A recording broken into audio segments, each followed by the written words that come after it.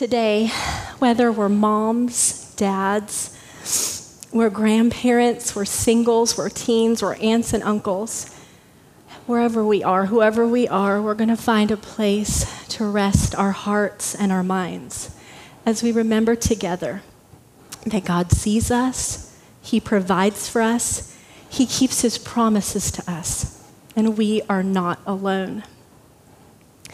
And we're going to see this through the story of a mother named Hagar. Now, if you're familiar with the story of Hagar, you might be thinking, what in the world, right? It's one of those stories that I honestly have never liked. I love scripture, love it. But this story, if read by a non-believer, sometimes makes you feel like you might need to make excuses for God, right? But I pray that we'll see today the goodness and mercy and provision of our faithful God is all over this true account. So let's jump in and see who Hagar was. Now, Sarai, Abram's wife, had not been able to bear children for him, but she had an Egyptian servant named Hagar. So Sarai said to Abram, "The Lord has prevented me from having children. Go and sleep with my servant. Perhaps I can have children through her." And Abram agreed with Sarai's proposal. So Sarai, Abram's wife, took Hagar, the Egyptian servant, and gave her to Abram as a wife. Genesis 16, 1-3. Now remember, God had promised Abram and Sarai a child of promise in their old age, but they weren't getting any younger, and 10 years had already gone by. Still no child. So Sarai decides to take matters into her own hands and force her servant into a surrogate pregnancy. Let's be clear. This is not God's plan at all. God had already promised Abram and Sarai a child, right? They were married, so they were one. The Bible is always honest about the poor choices of God's children, and this is one of the worst choices that Abram and Sarai could have made.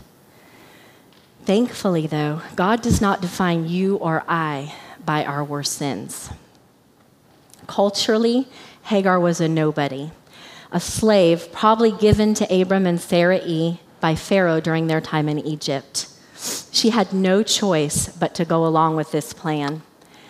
The Bible says that once Hagar became pregnant, she looked at Sarai with contempt. And because of this, and perhaps a little jealousy, Sarai dealt very harshly with Hagar. So, to get away from the abuse, Hagar runs away to certain death in the wilderness.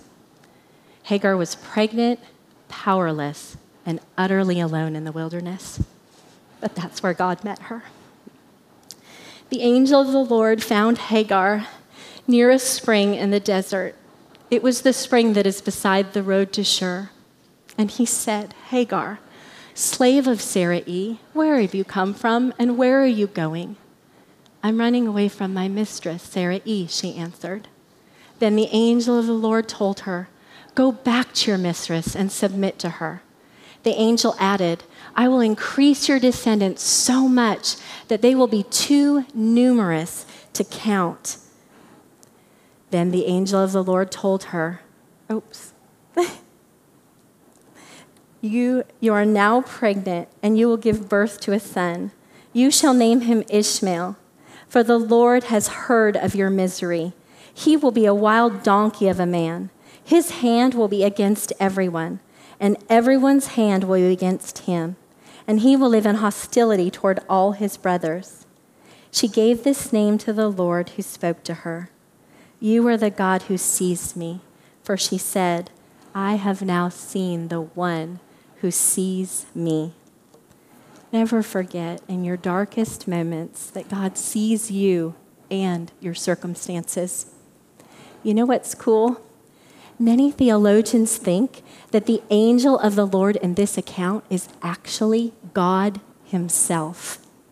What grace and mercy that God does not only hear her cries of affliction, But this is the first recorded appearance of God appearing to someone face to face. Others had dreamt dreams or seen visions. But he amazingly appears to a runaway slave girl. God sees Hagar and gives her the gift of his presence. Hagar is also the first person in Scripture to give God a name, El Roi, the God who sees.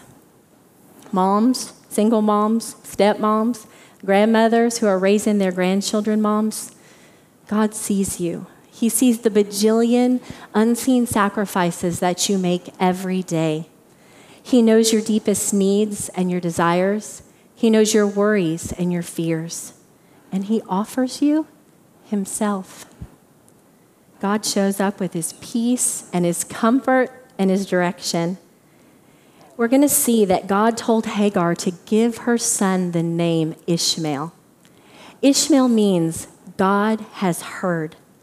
Every time she called out her son's name, she would be reminded that the God of the universe stooped down to see and hear her. Spurgeon said of you, you are looked at by God as much as if throughout space there was not another creature but yourself.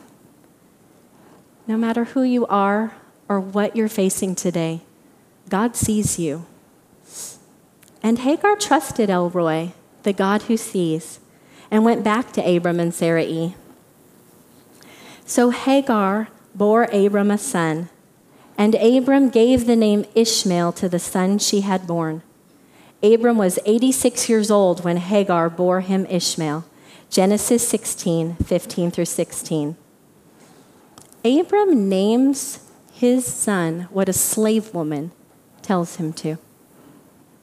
And for the next 14 years, Ishmael is Abram's sole heir. Now we see the promise of God originally given to Abram and Sarai, now called by their new names, Abraham and Sarah, fulfilled, and the true child of promise, Isaac, was born. But let's pick up on the story. On the day Isaac was weaned, Abraham held a great feast.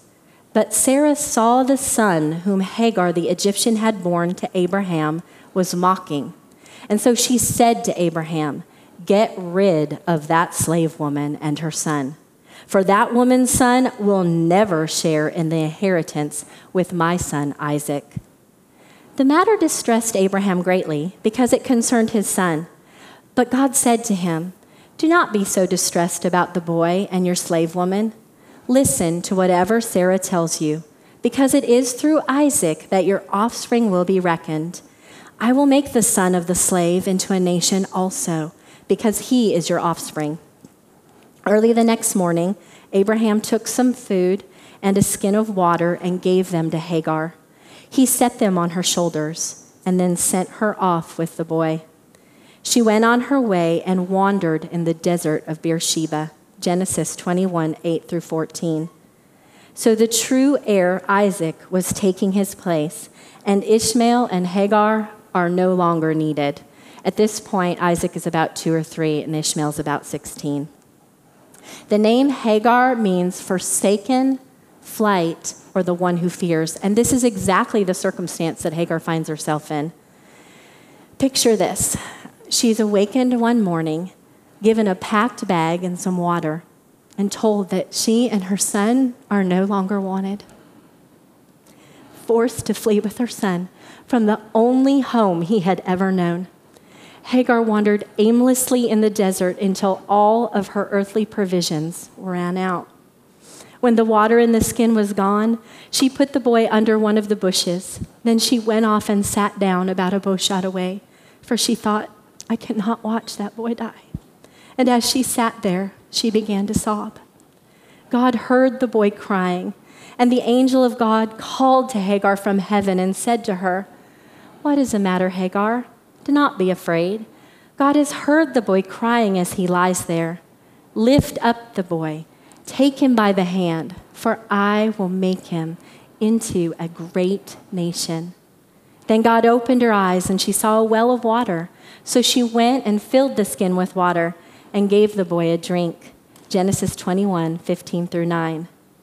God mercifully shows up for a second time, and he offers his strength, his provision, and he reminds Hagar of his plan for her son. And she, an Egyptian slave woman, would become the mother of a great nation. God was with the boy as he grew up. He lived in the desert and became an archer. While he was living in the desert of Paran, his mother got a wife from him from Egypt. Never forget that God has a plan and he keeps his promises. There's this meme that I love, and it says something like, behind every great kid is a mom who's pretty sure she's messing it all up. Have you seen that? Don't we feel like that sometimes? So many parents live with this underlying worry and guilt. Am I doing enough? Am I saying enough? Am I praying enough? Are they in the right schools? Are they on the right teams? How are my faults, failures, and brokenness affecting my family? Am I completely messing my kids up? Look, God knows that you are the parent that your child needs. God loves our children way more than we have the capacity to love them, and he has had a plan for their lives from before they were born. The scriptures say, your eyes saw my unformed substance. In your book were written the days that were formed for me when as yet there were none of them. For we are his workmanship, created in Christ Jesus for good works, which God prepared beforehand that we should walk in them. For I know the plans I have for you, says the Lord, plans to prosper you and not to harm you, plans to give you a hope and a future. Let's look back and let's see what God tells Hagar. Don't be afraid. God has heard the boy crying as he lies there. Lift up the boy, take him by the hand, for I will make him into a great nation. God had a plan for Ishmael the whole time.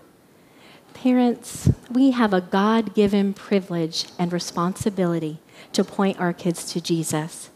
But as we lift our children to the Lord and take them by the hand, God works out his plans in and through them. For every hard and unfair circumstance that Hagar's life had, God turned it for good because he had a plan. And here are just some of the things that redeem this story for me. Hagar was taken from her home in Egypt as a slave, but she was put into a family that knew the Lord. Hagar was forced to have a baby, for all she knew would become the property of her slave owners. But God gifted her with a son that she was able to raise herself, and he would become a great nation. Hagar was abused and fled to the desert, but there she met El Roi, the God who sees face to face. Hagar and her son were kicked out and abandoned, given scant provisions for life. But God showed up again and met her needs and guided them towards his plans for their future. The lesson for us is that God provides, and we can trust him. We can see God's provision in Hagar's story. When all the world gave her is a packed bag and about 4 gallons of water, God provided a well in the middle of the desert. And when we find ourselves in a desert of feeling overwhelmed by loneliness, guilt, and shame, El Roi, the God who sees, meets us right where we are with his presence and his provision. The Bible says springs will gush forth in the wilderness, and streams will water the wasteland. The parched ground will become a pool, and springs of water will satisfy the thirsty land. Marsh grass and reeds and rushes will flourish where desert jackals once lived. Only Jesus can turn our deserts into life-giving places again. So we have to run to him, fall into his arms, and soak in his presence. Let him fill your heart like a deep well. Come to him and let the living water refresh your souls. Jesus says, "Come to me, all you who are weary and heavy laden, and I will give you rest." Hagar trusted God, and he provided his presence, his comfort, his rest, his guidance, and a future.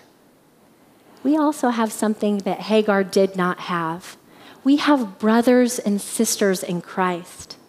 God has provided us this beautiful, messy family of God that prays for one another, encourages one another, bears one another's burdens.